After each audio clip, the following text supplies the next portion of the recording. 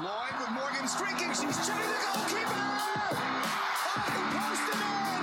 Hat-trick for Lloyd. The pay disparity between the men and women is just too large, and we want to continue to fight. The generation of players before us fought, and now it's our job to keep on fighting. The pay cap for the women's Major League Soccer players is 11 times less than the pay cap for men's Major League Soccer. 11 times. Rapinoe gets across him. It's towards Womack. Can you believe this? Amy Womack has saved the USA's life. You are listening to Give and Go with Rotas Wadera, only on Girls Soccer Network.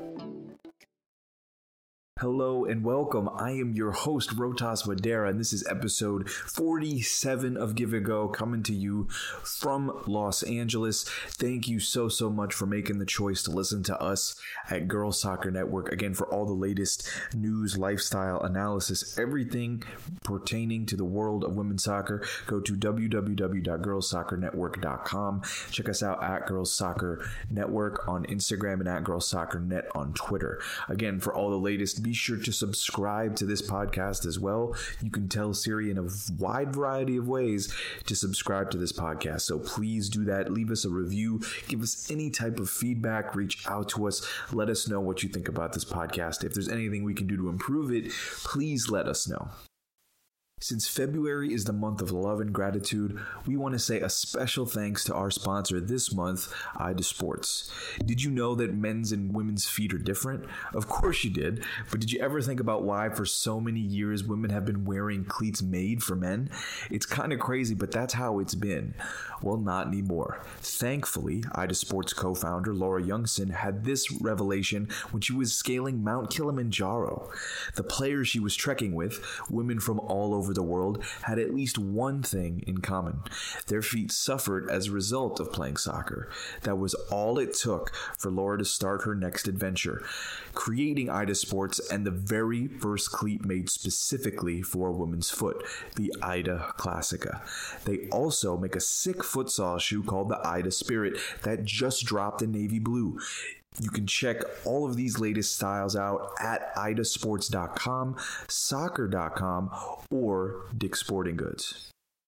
All right, thank you to our sponsor, again, Ida Sports. Let's dive right into, kind of what we're going to discuss today. We've got a lot of changes with the CBA, the market that is the NWSL, plus a very special interview with Michelle Meyer of the NIL, the creator of the NIL, the names, images, likeness organization that is really shedding a light on everything related to high school and collegiate athletes, kind of creating a brand for themselves, monetizing their likeness, their imaging, because it's been used for so long by other colleges and so on and so forth. So we've got that interview plus a SheBelieves Cup preview as well. So without further ado, let's just dive right into it. First off, kind of the biggest piece of news that we will just briefly mention. We don't want to spend too much time harping on this.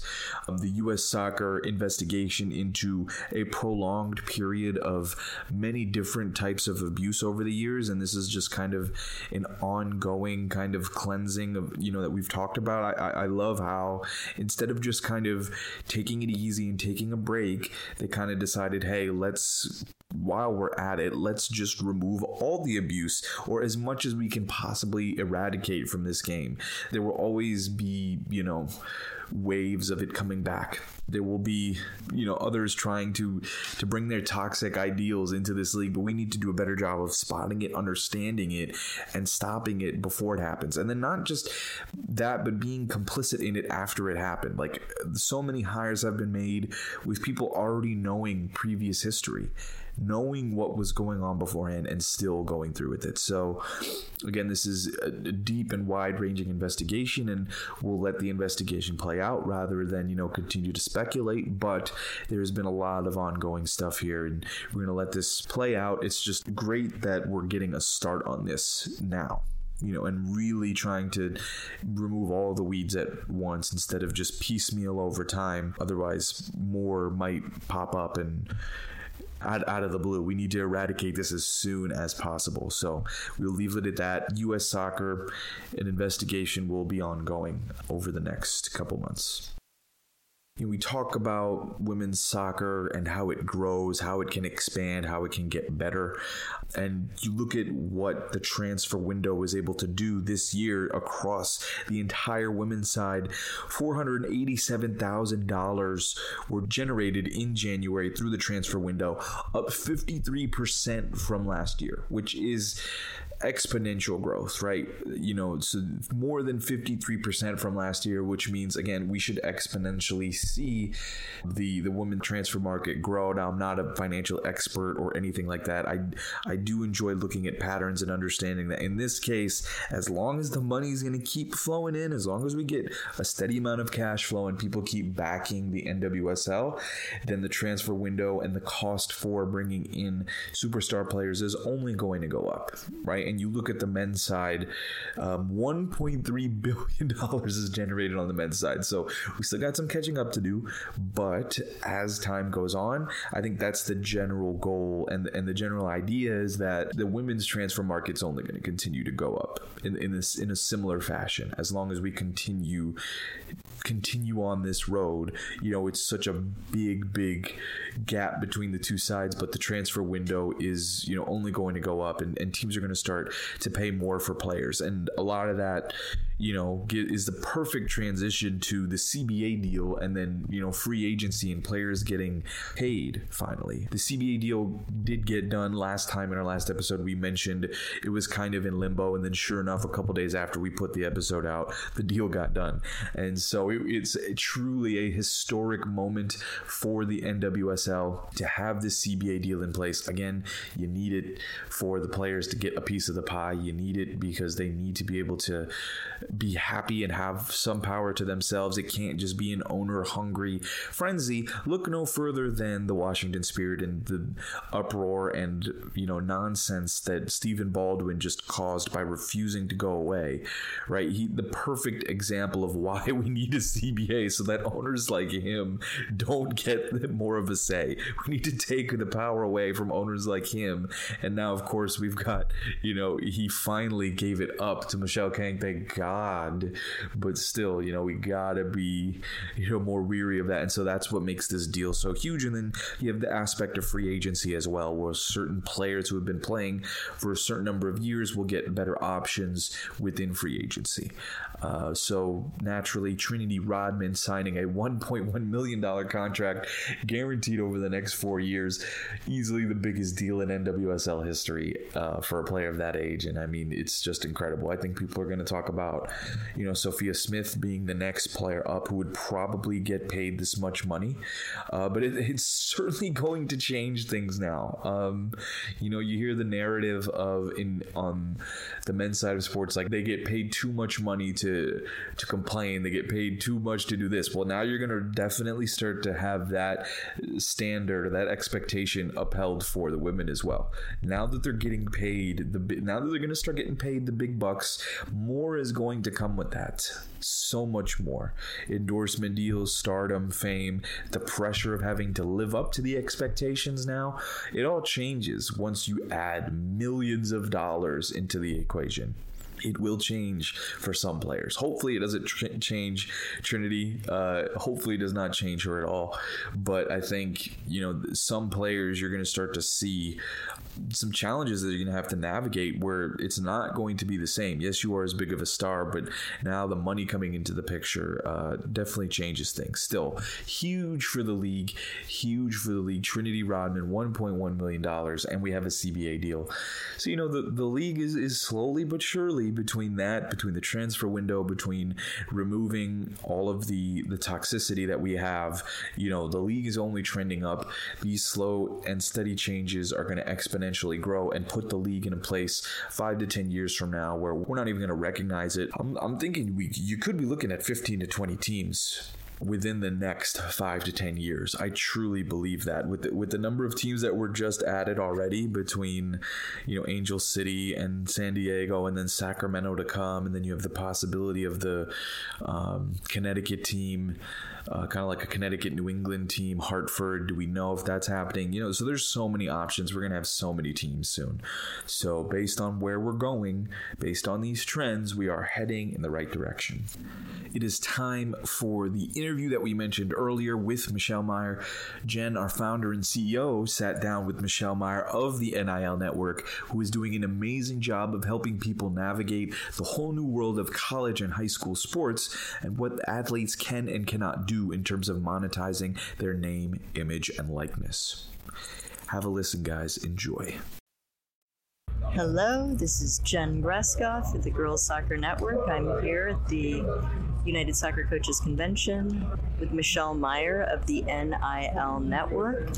NIL, name, image, likeness.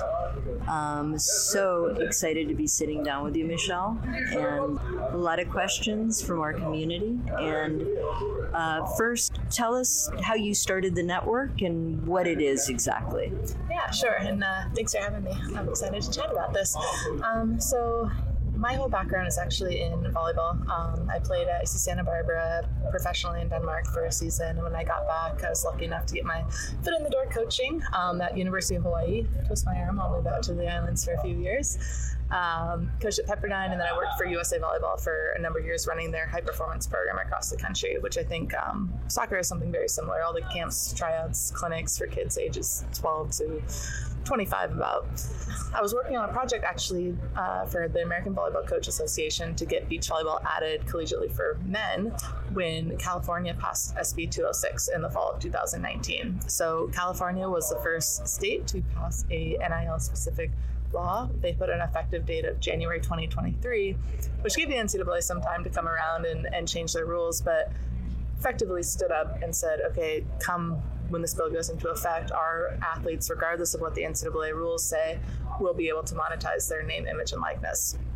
I always thought that NIL would come to college sports. I didn't know that it would be from a state standing up. I thought the NCAA would change the rules in time, but I found it fascinating and started studying it pretty closely. And fast forward to November of 2020, and when I was doing some research on it, I just didn't feel like enough people were talking about this massive change that was coming to college sports. I think due to COVID, it really got swept under the rug. We didn't have sports in 2020, and nobody was really paying attention as much as I thought that they should be. So I created NILnetwork.com as a hub of resources for athletes, coaches, and administrators to understand all the changes that are coming. So started that in November of 2020. It really was a heavy focus on all of the state laws as the states started to pass their NIL laws in the spring of 2021.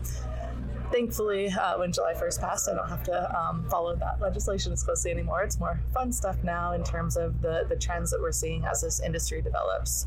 And really, it's where I can pull together a lot of different resources from experts in the different niches of NIL, as well as just creating some databases for people to utilize. Have you gotten a lot of blowback from the NCAA? Not yet. I think that it's such an interesting way that this all unfolded with the states putting their NIL bills as effective date of July 1 of 2021, and then with the Alston decision coming at the end of June, which we know the NCAA lost pretty handedly, which didn't have any direct implications on name, image, likeness, but what it essentially did was said, if you guys don't change some of what you're doing, you're going to increasingly have all of these lawsuits for hundreds of millions of dollars. And so, they pulled their rules around NIL starting on July 1st, and since then it's really been pretty wild in terms of just all of the trends and things that have been happening in that space. Wow.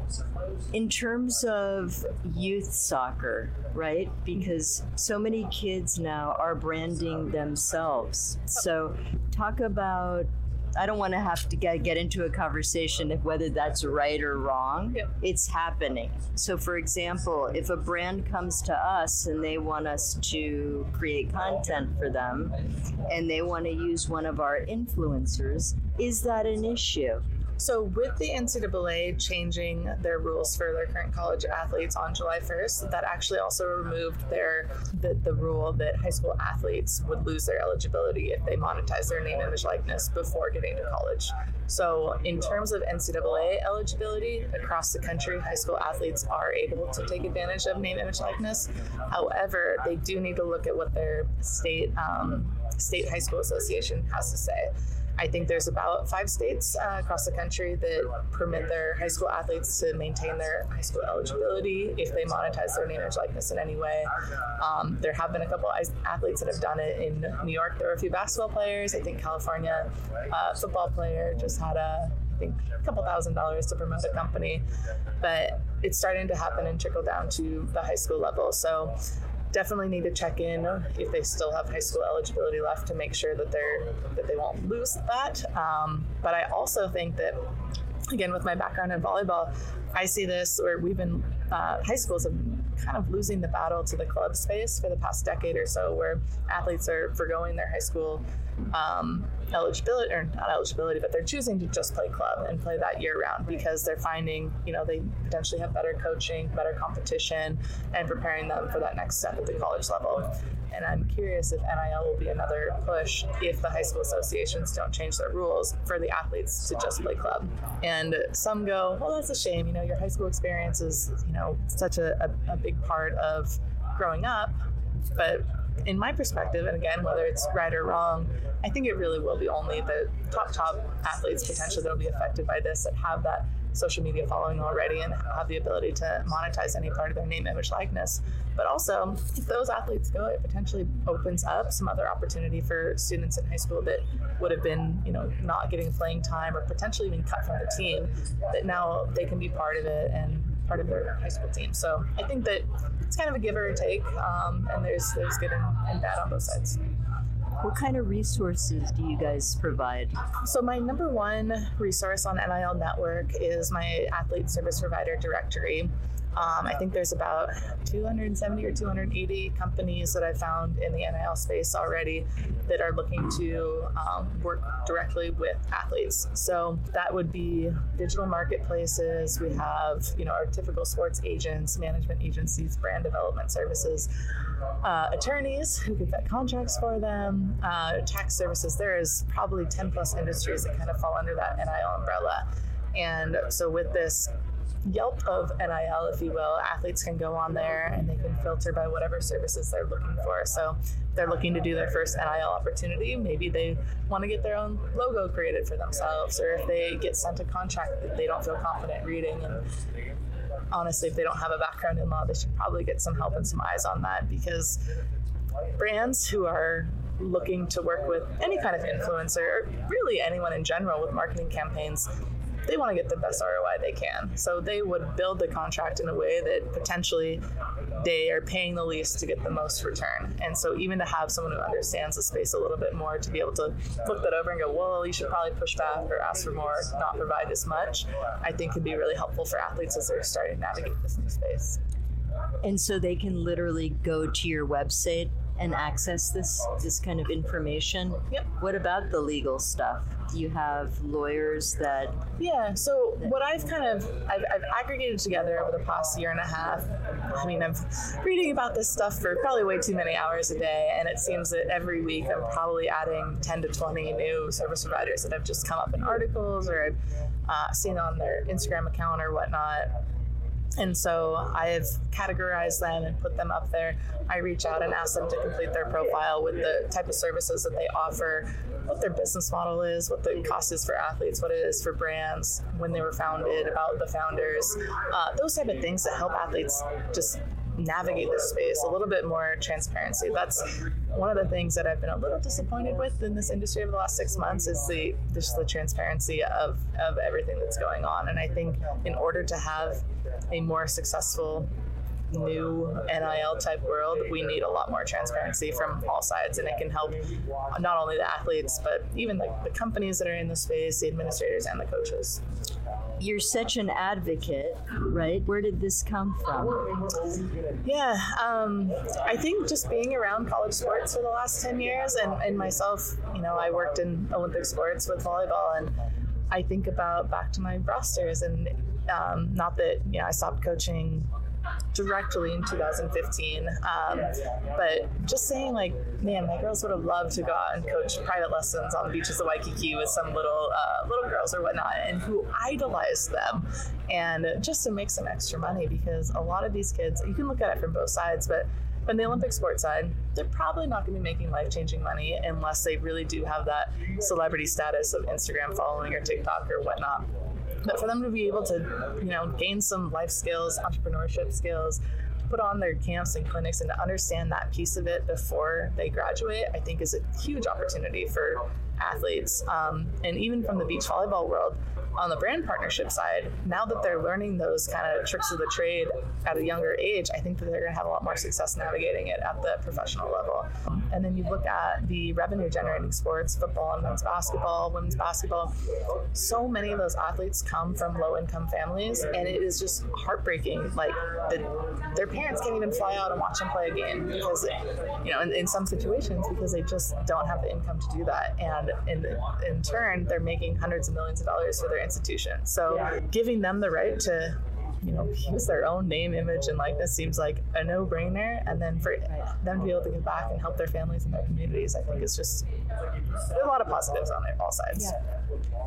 Yeah. To me, it's like, you see kids in movies and they're getting paid, right? Yep. And okay, does that sometimes create a very dysfunctional child because they're making too much money? But it's really not up to us to judge that. Yep. They have parents, and I just think allowing kids the opportunity to do this is massive. Yeah, and that's what is kind of starting to see in the high school space, where a lot of people are like, oh, it's just going to, the recruiting is going to be out of control with people from each university reaching out to kids. First of all, that's already happening. If they wanted to happen before NIL, that's been going on for decades. But you look at, there's such a big movement on social media right now with TikTok, where the kids are 14, 15, 16 years old. They've got millions of followers and are making some good money. And like you said, whether right or wrong, the fact that high school athletes can't do it because of their status as a high school athlete is wrong, I think. Yeah. And it's a whole different discussion, I guess, about the social media influencing at such a young age. But I think that exactly. Yeah. Something just happened with Florida State, right? Yep. Didn't they just get a deal? The women's soccer team was able to have a co-branded licensing deal with Florida State. It's the first time this has happened after they won the championship, to put out apparel that used both the likeness of the athletes along with the IP, the intellectual property of the school. So that is a very, very cool initiative. And the thing I love about it as well is, the players are getting a kickback. I don't remember what it was off the top of my head, either a percentage or a couple bucks per item sold, but the athletes have an incentive to go out there and promote it then, because they want those t-shirts sold. They're making some money from it, and then it's cool to see the schools able to partner with the athletes like that. It's a total win-win. Yeah. I hope we see more of that. Yeah, and I think we will. Well, thank you so much for coming to talk to us. Thanks for having me. Again, that was Michelle Meyer of the NIL Network, Names, Image, Likeness, and really awesome stuff there, talking about, high schools losing out to the club level game, and then you have the Florida State deal where they won the national championship, and then you have their names and images actually used in a monetary way. So it's really cool to see that this, network, even albeit at a state level, is working, and it's giving so many more opportunities to so many other athletes who deserve the opportunity, but quite honestly aren't getting the chance to be seen, and now they do. And so there are naturally going to be some downsides, there are going to be some disadvantages, but for right now, all of the good that it's doing is what we want to highlight first and foremost. So that's really the main thing. The NIL is really cool. It's going to have a trickle-down effect. We're going to start to see more high school athletes get more involved with this, not just with soccer, but all sports. Basketball, this is going to be huge with basketball, because players are able to create brands like that. through the basketball. Just, your initials and a number, right? That goes for any sport. You could do it with any player, right? But to have this network is huge moving forward, and we're really excited to see where it goes. Alrighty, we are not too far away from the SheBelieves Cup, one of the premier tournaments every year. Very, very exciting. The United States, as per usual, will be hosting, and I believe we will get the opportunity to go to the first game against Iceland. Absolutely 110% looking forward to that one. This is going to be an interesting cup because it's a little different from years past, where normally, there's a little more on the line. England, France, usually you get teams in the top 10 to compete with the United States and make it a very interesting tournament. Not this year. We've got the Czech Republic, we've got Iceland and New Zealand. No disrespect to these teams, but they are not on that level of an England, France, or Holland. But with that being said, they still have plenty of international stars who will make this game very interesting to watch. And then on top of that, it's not like the United States is bringing a superstar, star-studded roster with them this time. This is an opportunity now for some of the younger players to get their shot. We had the camp earlier in the year. No games were played, but this is an opportunity for them to build on that camp. Everything that they've worked on will now get a chance to see that, for the SheBelieves Cup. You look at the roster, obviously set at goalkeeper between Aubrey Kingsbury, Casey Murphy, and Alyssa Meyer. Any one of those three could start and be just fine. Same at the back line, usual suspects: Emily Sonnet, Kelly O'Hara, Becky Sauerbrunn, Sophia Huerta coming in on the back line, even though she could be a midfielder. Emily Fox and Alana Cook, again, the younger players getting a chance to prove their worth here. Not prove their worth, we know what Emily Fox and Alana Cook can do, but her and Tierna Davidson. The defense, again, back line is pretty much set. I think it's the midfield that is the most interesting. You've got a good mix of veterans and younger players, but really, I think we're just going to see a variety that we've never seen before. All three games might just have three completely different starting 11s, because you look at that midfield and there's just a wide variety. The positional versatility, the options to work with. You have Andy Sullivan or Jalen Howell who could play in the number 6. Lindsay Horan will not be there, right, due to knee irritation. She will be out, so Jalen Howell's coming in to the team. So you have, players like an Andy Sullivan, Jalen Howell, who could play in the number 6. You have Christy Mewis, Rose Lavelle, and Katarina Macario, and even Ashley Sanchez, who can play in attacking positions. And then you have the one constant, Morgan Gautreau, who will be a player that everyone else can kind of look up to because she's truly been around the block before. So has Becky Sauerbrunn, of course, and some of those older players. But like in the midfield specifically, Morgan Gautreau is going to be a player for those other midfielders to kind of look at with no Lindsay Horan in the lineup. Rose, obviously we know what Rose can do, but she still is not like that senior level player yet to where she's experienced everything. She's still not there yet. Whereas Gautreau has played in a wide variety of competitions over the course of her career and, will expect to be one of the leaders of the team. When you look at the attack, as per usual, we have it's embarrassment of riches for the United States. But this time, the main theme here is speed.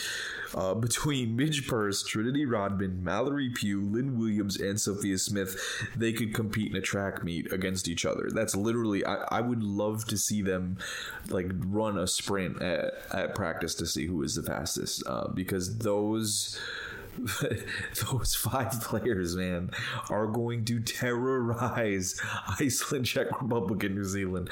Oh my God. Just the sheer thought of all of that speed is crazy. And I also cannot forget about Ashley Hatch, who is fast as well, can deploy, she can be deployed more as like a true up-top striker who they can, use for hold-up play, can also get the ball in behind to her. She is more than capable of doing that, but when you think about Rodman, Pugh, Lynn Williams, Sophia Smith, you could put any Midge Purce, any one of those 5 could go on either wing. right? You could put them on either wing and they're totally fine. So I'm very interested to see like what combinations are we going to see out of Vlatko Andonovski with this team, especially in attack. What's going to be the attacking, front three? If it is going to be a 4-3-3, what formations are we going to see? There's going to be a lot to kind of speculate over going into this cup, but it's a very solid roster. They should be favored to win all 3 games still with this talent that they have, but it's not as much of a sure thing compared to years past based on the roster that we have this year. Let's take a look at some of the other teams that we have in the competition. I just mentioned Iceland, and I think they will be the United States' toughest opponent in the competition. We American soccer fans will know the names Dania Brynja's daughter and Gunni Jan's daughter, 2 very popular players who have played, in the United States before. Gunni is still with the Orlando Pride, and Brynja's daughter was with the Portland Thorns. So, they are very familiar with the American style of play. They know how the Americans play, and then as a team, they're just no slouch. They've got numerous stars in Germany and in Norway who play in their leagues. So, you've got some interesting talent to watch here for Iceland. They've beaten Japan, going back to one of their friendlies last year. So, they're going to be a tough team to beat, probably the toughest one in the competition to take out. Just another fun fact to kind of throw in there, they are one of the few countries to have equal pay with the men. In terms of men and women soccer players both get paid equally. Now, the economics of it might be slightly different from America, but the fact that they were willing to take this step so soon kind of speaks to their mindset and philosophies as a nation, a little more inclusive, want to keep things a little more equal. And so Iceland brings a certain mentality and mindset to this game, to this competition, that a lot of people haven't really seen before. So I think it's going to be fun to watch what they bring to the table in this competition. I expect them to finish second. The Czech Republic, this is really cool for them. This is a showcase because you're not going to know a lot about some of these players. They've got so much talent that we haven't heard about or really seen from at all. Their goalkeeper plays for PSG. Katarina Svitkova plays in England for West Ham. They've got a couple players. Klara Chachnyova plays in Sevilla in Spain. And then both Kamila Dubkova and Andrea Staskova play their football in Italy for Sassuolo and Juventus. So I think the player for me to watch is Kamila Dubkova because she is a superstar in the making. I really believe she should be the player to watch. Her creative, attacking, technical ability is on another level compared to everyone else in her team. I believe that. And so I think still young as well, still with the opportunity to pose some problems. So I think that match against the U.S. women's national team is going to be a fun one because their tactics, attacking-wise, pose a different challenge for the U.S. women's national team backline. So I think that's going to be a fun matchup when they go head-to-head. I don't think their defense is going to be able to slow down the United States offense whatsoever, but what they can do in attacking positions will be key in that game. And if they can get 1 or 2 goals in, maybe early on in the game, they will make it a very interesting game for the United States. But otherwise, no, I don't see them posing much of a problem for the United States. And lastly, New Zealand, good old New Zealand. We love them. We love what they are about. And we pretty much know what we're going to get out of them. Their 3 best players are defenders. We know Abby Erceg and Ali Riley. They are superstars at their respective positions. They've been around for a very long time. They will be the team leaders, especially Abby Erceg. I think everyone can look at her and be like, we know we can count on her day in and day out to do the best possible job. One of the other great stories is the return of Rebecca Stott, who is out due to stage 3 Hodgkin's lymphoma. Incredible strength and resolve to be able to return after undergoing successful treatment. So, it's a great story. You have 3 really, really great defenders, but outside of that, without much of a midfield or attack, it's going to be tough for this team to really compete against, the other three teams. I think the Czech Republic matchup is probably the best matchup for them. I think Iceland should be able to handle New Zealand as well. All New Zealand is going to be dealing with is the ball in their half for a lot of the game, because they don't have the ability to really keep possession consistently enough to where you're going to say, hey, let's get forward and attack consistently. And so those star defenders end up having to do the most amount of work and end up having to, defend the most in their own half for a lot of the game.